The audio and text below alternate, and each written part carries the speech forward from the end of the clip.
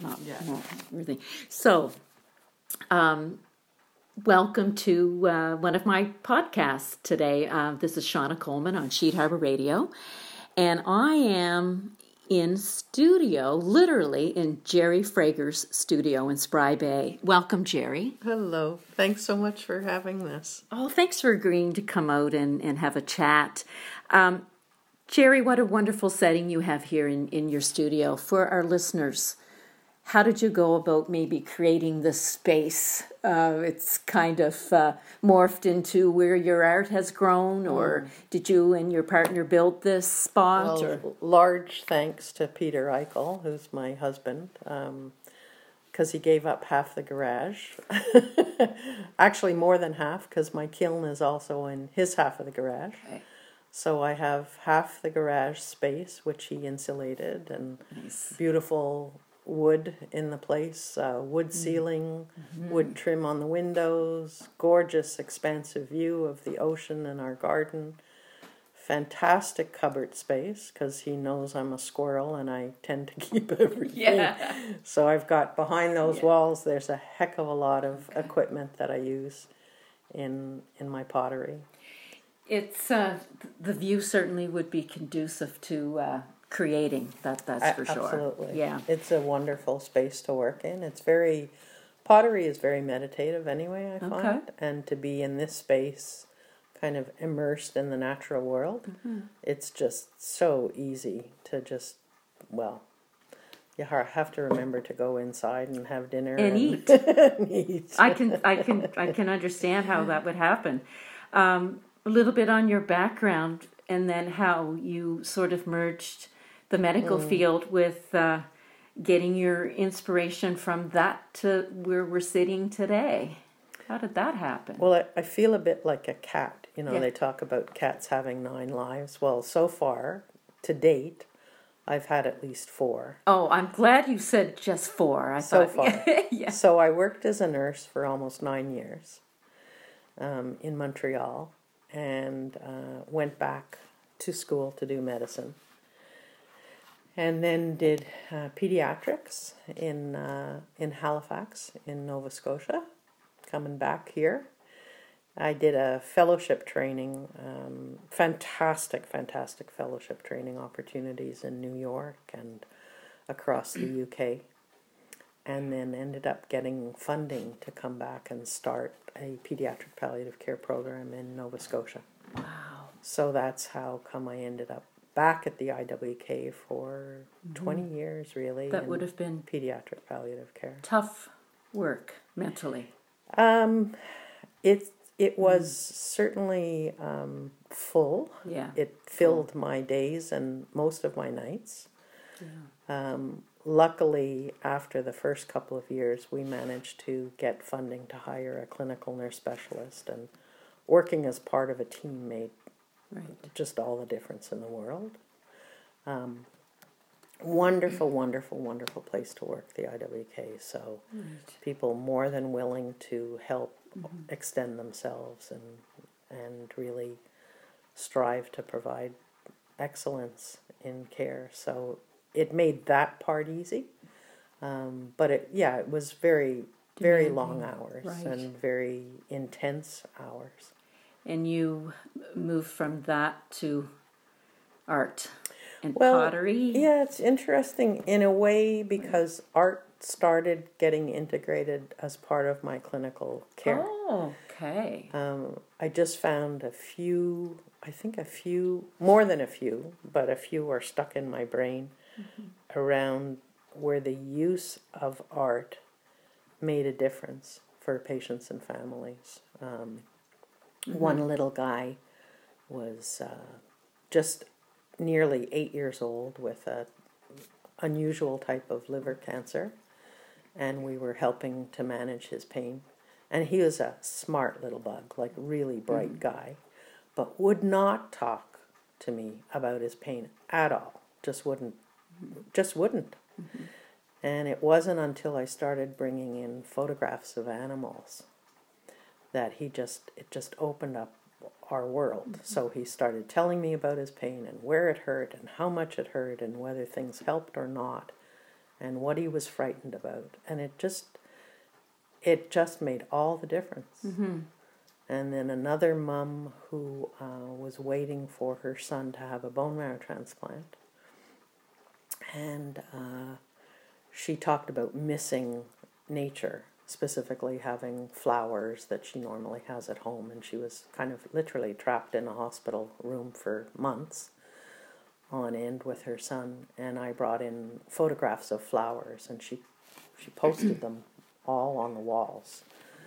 So it was kind of those experiences that said to me, it seems like this is of benefit to people. Right. And then when I started working at the humanities program at Dalhousie University, running their program, which is looking at integrating the arts into healthcare education and clinical care and research, that we started looking at the evidence that it really does make a difference. You know, it's not just anecdote, that it really seems to benefit people in terms of their health and well-being. I would think that just for that period of time while you're creating, the patient would be creating, that their mind would be taken off of them and onto this piece, perhaps this tactile piece that they're building or creating, and for a moment it becomes about that piece, and it's deflected away from them, maybe, or it helps them express what they might be feeling in a way that is of help to them, right, and helps us understand what they might be feeling, right. So it exactly, was kind of a bridge, I think, for communication. It kind of helped us talk together in a different way. Yeah. So, how would you, Jerry, develop a concept? Where does your, does the idea come first, certain colors, or you're thinking, today I want to create a particular piece, and, what will you decide to do tomorrow, perhaps, if you're working on any pieces particularly? Well, the name of my business and website is Natural Worlds Pottery. World is kind of a play on words because it's WHORLDS. Yeah, I noticed which that. People think I've misspelled world. And that means? So when I'm making things on the wheel, what they call throwing on the wheel, which people kind of classically think of Ghost, the movie, when Patrick Swayze and Demi Moore, that's in everybody's brain. Well, that kind of shaping of a vessel or a bowl on the wheel ends up creating this spiral pattern in your piece, which you can choose to keep there. Okay. Kind of it leaves the history of how the piece was made. Oh, okay. And it's called a whorl, WHORL. Okay.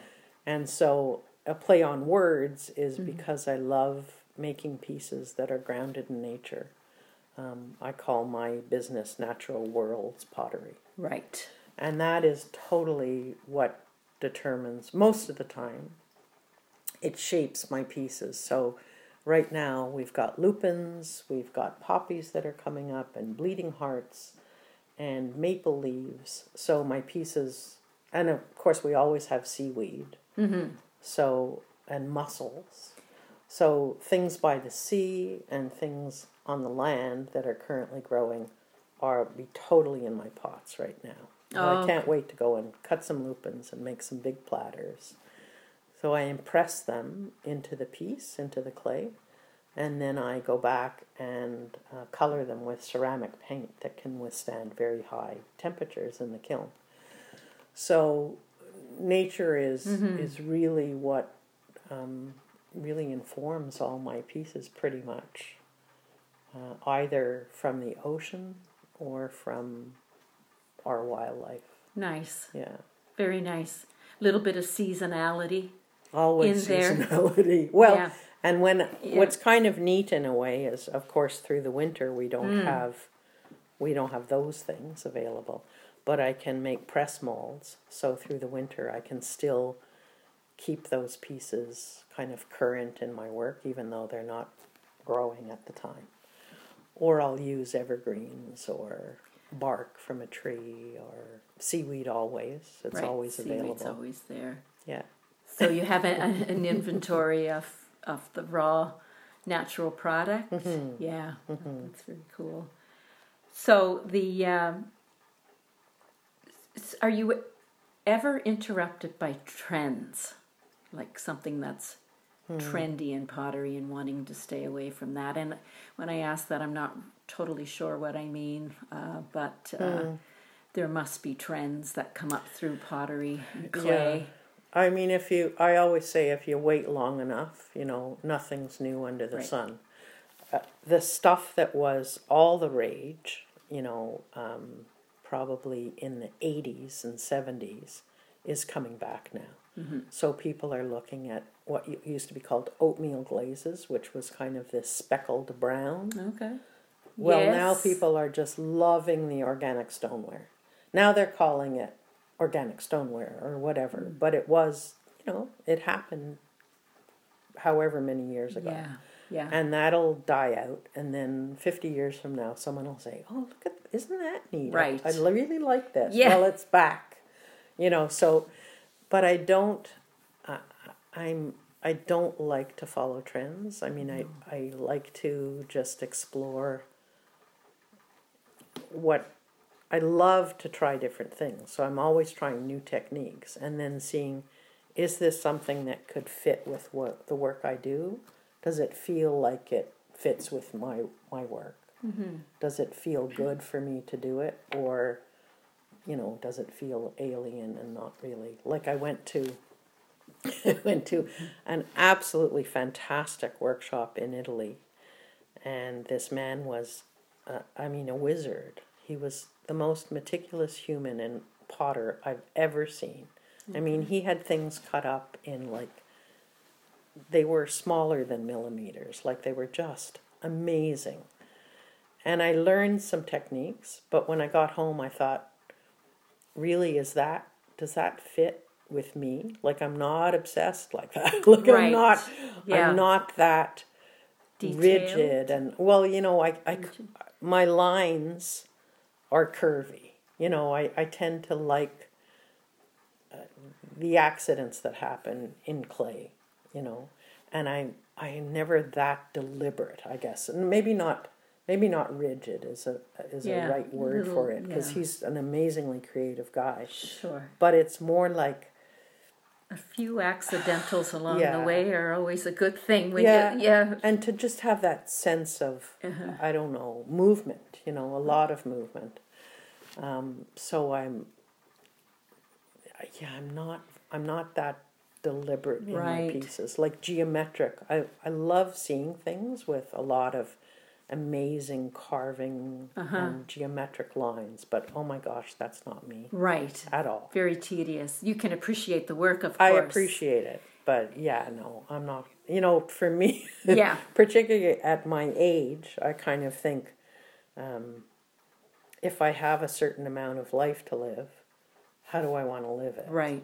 And I think, that's not it. It's not a straight line approach for you. It's not a straight line. It's not a straight line. So, if you were creating a piece, let's say you have a concept and you want to create it, I just thought it'd be kind of neat, and you kind of touched on it a little bit earlier, to share with our listeners how you would go about the process. How would you mold the clay? How would you cut and shape and fit and join and all of that? I hope I'm, that's in front of us. For example, there is a bowl on the table here, upside down. Mm-hmm. How would you get the shape of this bowl? So someone's asking for a massive fruit bowl. They want, the current fruit bowl they have is 15 inches, and they say that's too small, which is pretty massive already. Mm-hmm. This across for our listeners would be... Oh, at least 18 inches. Okay. Yeah. It's a big bowl. It's a big bowl, but it's also a shape. I love Value Village for forms. So I go there and I look at what kinds of forms I can use for my pottery. Right. And then for something like this, I bought the big bowl there, but I want to modify it because its shape is not quite what I want. So I'm adding some layers to it with some tape. Oh, so there And you have filling tape. it out. And there's another plate underneath that Right. so that it's broad at the base. Flat. Yeah, flat. And you have some foam. Exactly. So it's not just the form that I buy, it's then saying, does this form fit what I have in my brain? And how can I have it look the way I want it to look? So I'm modifying it. Some forms, like I'll walk over to this piece. This one is done totally with a piece that I carved out of like insulation material.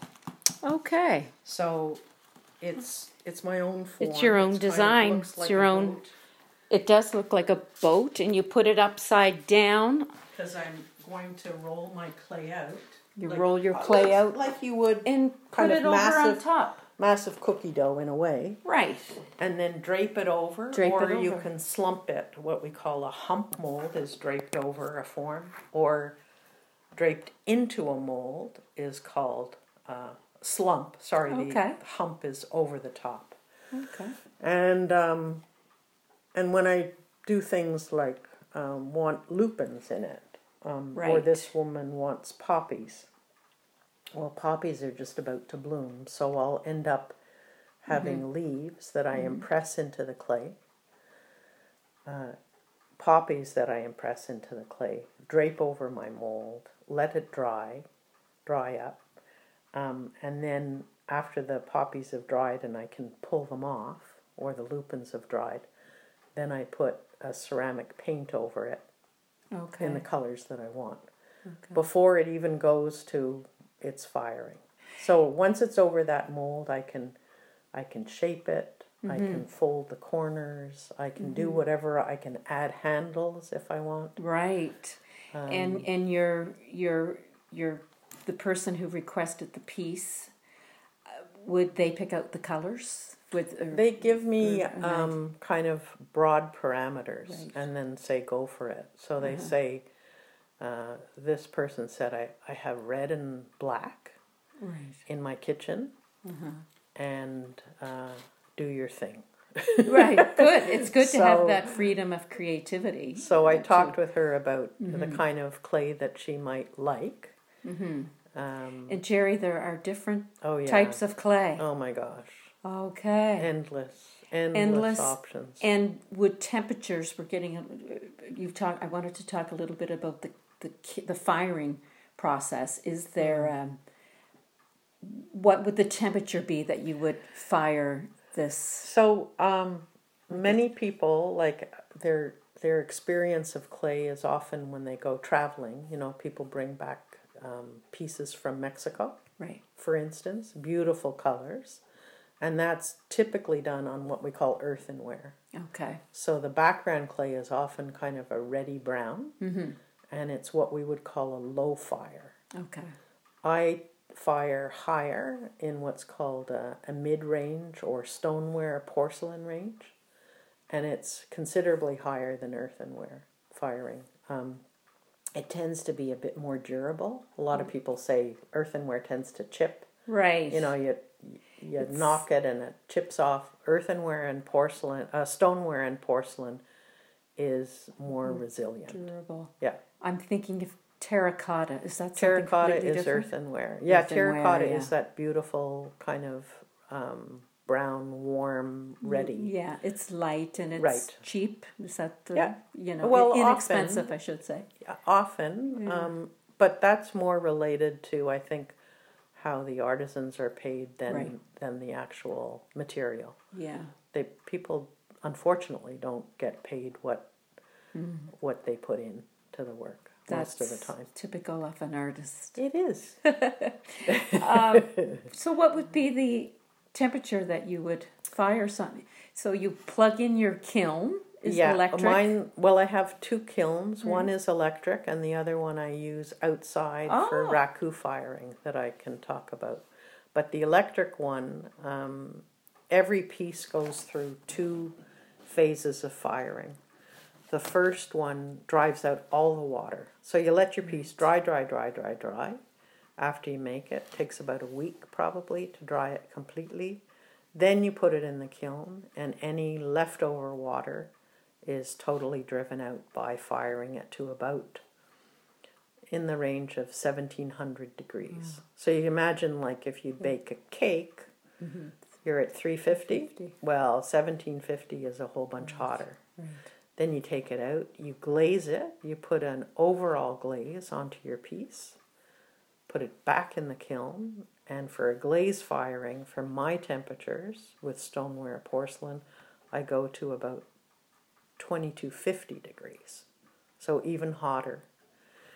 And the kiln gets so hot, and it holds it for such a long period of time that, like, it takes a long time to get there. Otherwise, your piece could crack. So it's a very slow process of firing, and it takes almost a day for it to cool enough for you to take it out of the kiln. Like, if my piece was cooked and it said complete, firing done, and I opened it up, I'd shatter all my pieces. How long, Jerry, to get to the temperature of 1700? You can have variations in how you fire. You can fire slow or fast. But generally, for a glaze firing, it would be about 7 hours. To take it to heat up. Yeah. And you have the product in the kiln. Oh, yeah. Of course, you would have to. Yeah.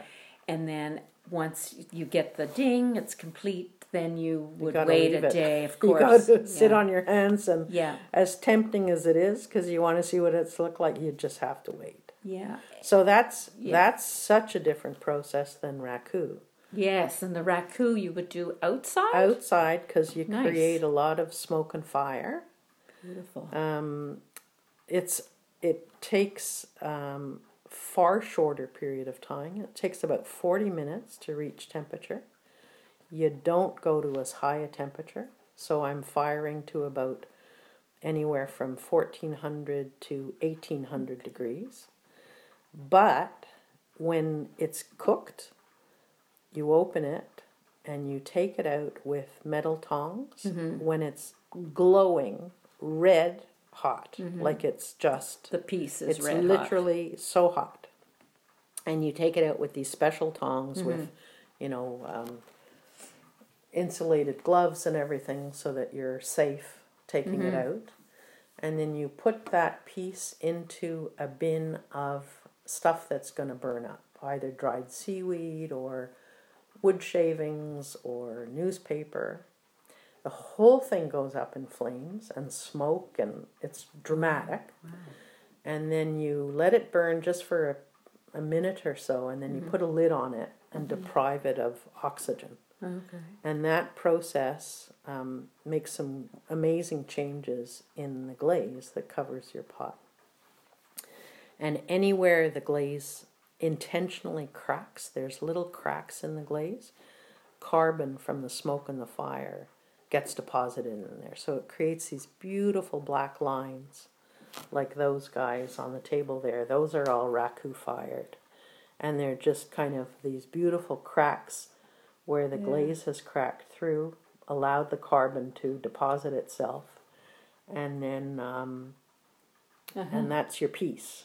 Right. And so it's relatively porous. If you put water in raku pieces, it'll seep through. So in Japan, they will drink from tea bowls that are raku fired, but in North America, we don't consider them food safe because they're porous. So the functionality of them is... They're more of an aesthetic. I mean, you could put dried flowers in them. You can use them. I call some of them wish vessels that you kind of...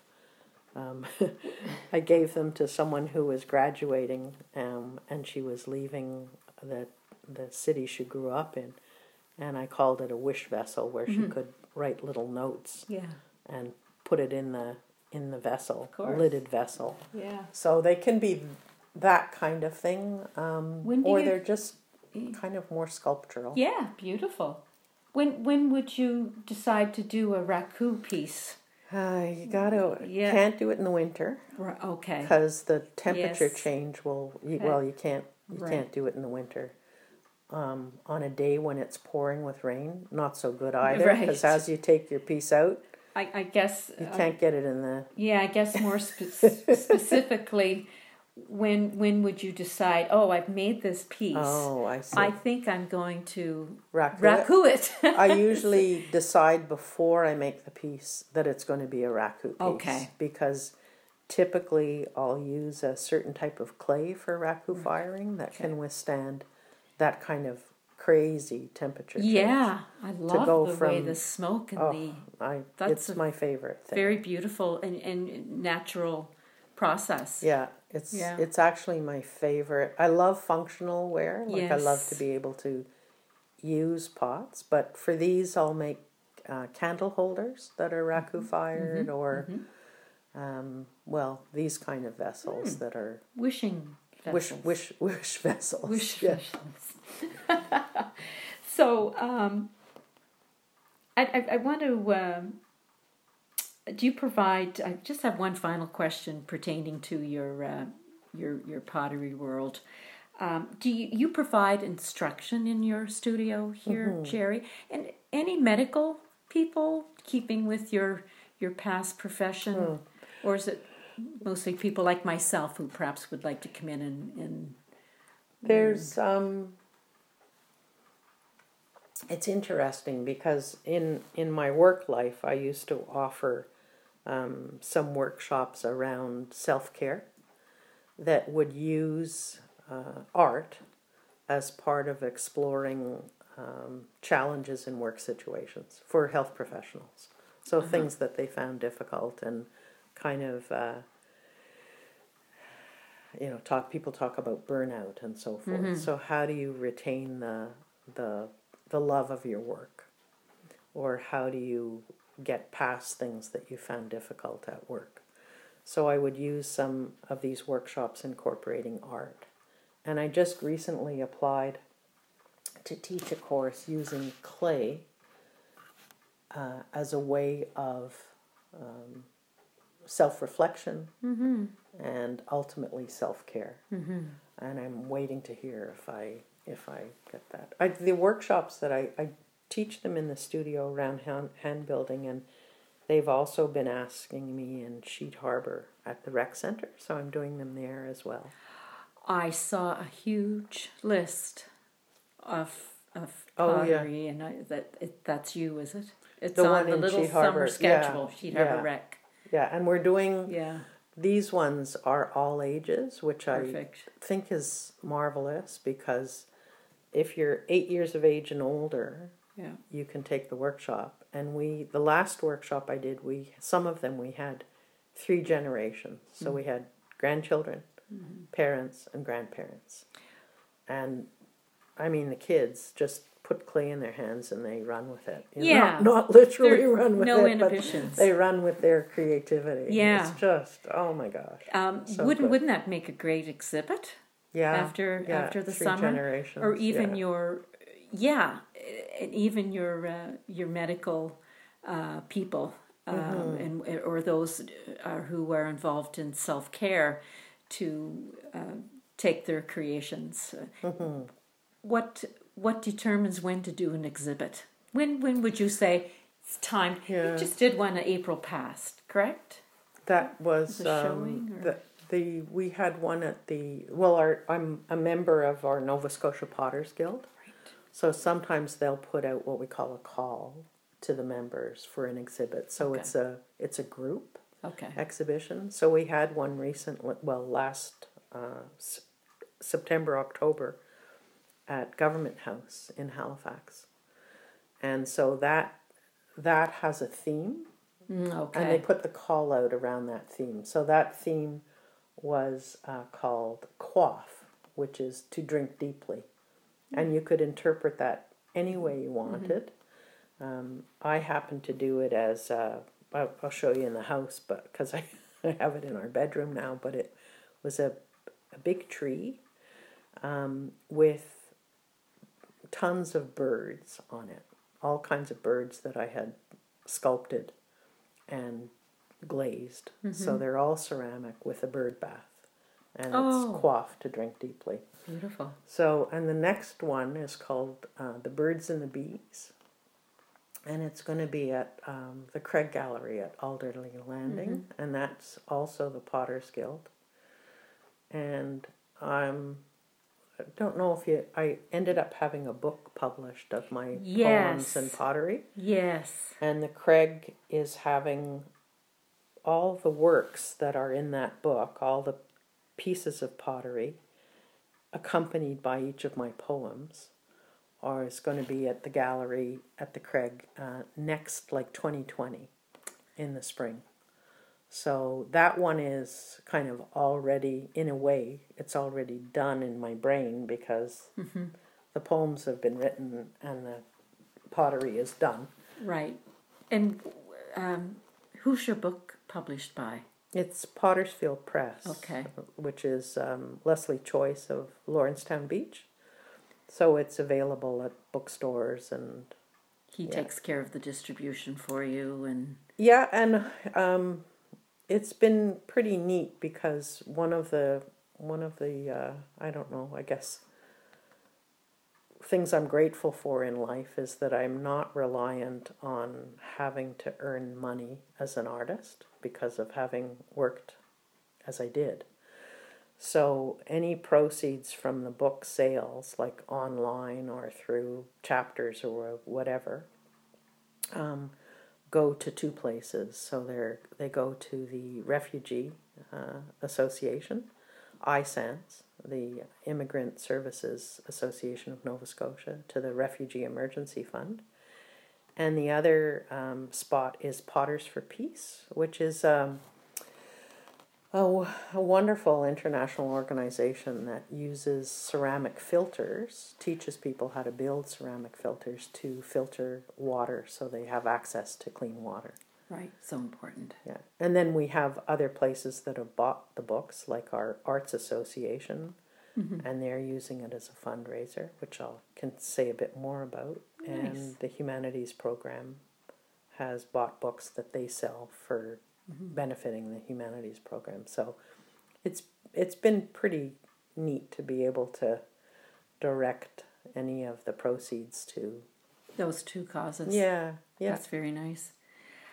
Tell me about the Artisans of the Eastern Shore. Are you you're very much involved in that?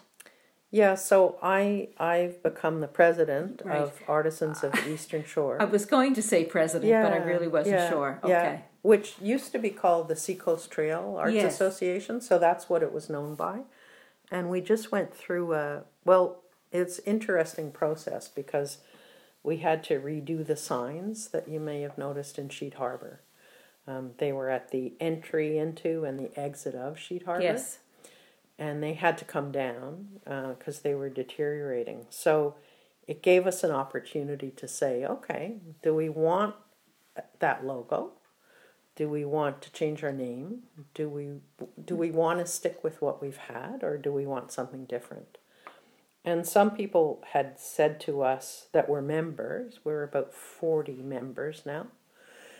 They said, it feels a little bit exclusive in a way when it's the Arts Association, and they were wanting us to broaden it a bit so that it included people who would be considered crafters or craft makers. So artisans is thought to be a more inclusive term, and so that it embraces both the arts and fine crafts, which is representative of the members who span from Lawrencetown Beach and Pepeswick all the way. We even have members who joined this year from Guysborough, because there isn't an art association in Guysborough. Many folks are from kind of this neck of the woods and further east, Sheet Harbour, Spry Bay, Port Dufferin, that kind of area. So where do you see your main focus as incoming chair of the association? Is it association? Or? Yeah, we're an association. Yeah. So part of it is with our members is giving people a venue to show their work, to exhibit their work, and to sell it. And that happens 2 main events every year. August 11th is our show and sale at the Lion Center. And the other is the studio tour, where members can open up their studios or congregate at something like the Balcom Center or Henley House and have group studio to exhibit and sell their work. And that's going to be this Sunday, September 29th. Jerry, is that where there's a map of the province printed? Is that Studio Rally? Or is that There something? is another studio. There are studio rallies kind of all over the place. Okay. This one day they have an open... Yeah. Is that the same thing you're that's talking about? This one will be for folks that are members of our association, or if people want to be part of the studio tour and aren't a member, they can pay $10. It's free to members. Right. They can pay $10 and have their studio open to the public. Mm-hmm. And people will do kind of a road tour and go from studio to studio. Mm-hmm. But geographically, we stretch so far that, most people will kind of carve off a portion and say, well, I'm going to do Musquodoboit Harbor to, we go as far as Sherbrooke. So they may pick off an area and say, I'll do those studios. Or I'm particularly interested in quilts. So I'll go to all the places that where there's quilts or woodworking, and I'll go there. So, yeah. It's great to be able to go where there is a cluster of artisans, and people can get in the car and kind of drive, and they know, and on that day our shore is incredibly rich with people involved in the arts. Incredible. Wow. Yeah, it is. It's just, it is a fantastic. wow factor for sure. Pertaining to your pottery, is there anything that I've missed that you wanted to share with our listeners in your book as well? I'm just having a think. So, well, the show and sale and the studio are both from 10 to 4. Couple of neat things this year at the show and sale is we're going to have art demos. So a number of our artisans are going to be doing demos. People can come and they can see painting happening. They can see pottery being made. Live. They can see woodworking. Barry Colpitz, who is a folk artist, is going to be carving and doing some demo. So that's going to be really nice. And what is the date for that again, Jerry? Sunday, August 11th from 10 to 4. Okay. Lion Center. We're going to have a barbecue. And we're going to have Sober Island Brewing Company to accompany your burger. Very good. And sounds like a lovely day. Yeah, we're going to have youth performing music and dance. Oh, wonderful. And what other... Oh, yeah, the other thing is the food that's going to be catered. Any of the proceeds from our sales this year are going to the Eastern Shore Lifestyle Center. Very nice. So I think it should be a great day. We hope a lot of people come out for it. Communities building, helping build communities. Yeah, and that's actually when you said, what's your focus as president? It's really taking cue from our membership. And the biggest thing, we did a survey last year and asked people, in what direction would you like to see our association move? Are there things that you think are going great that you want sustained?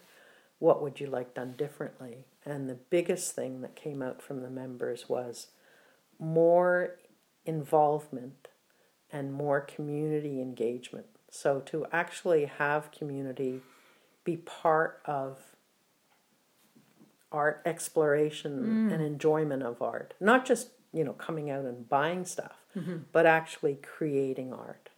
So we've been doing some community workshops.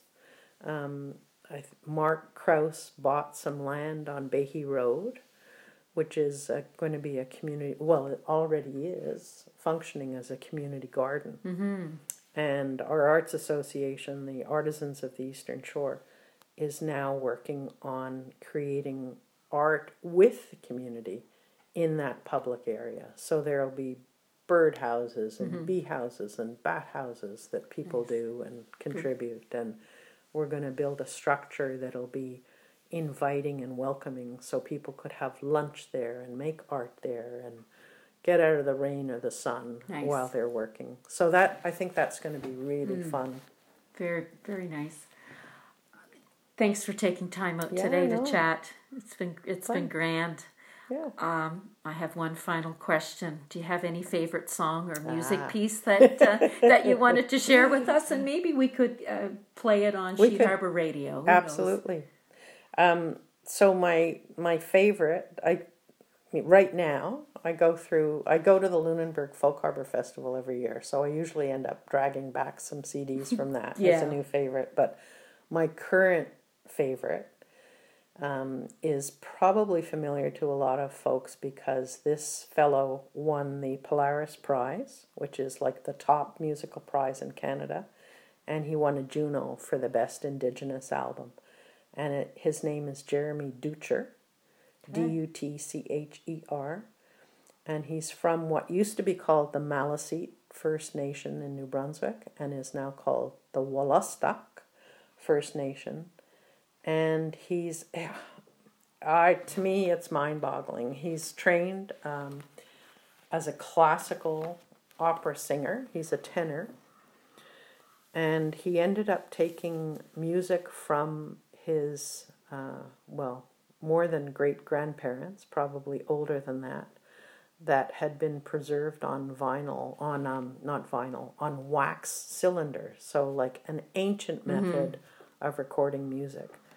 And he took that and was able to modify it with his own interpretation, really, into songs that I understand not a word of, but I'm 100% moved by.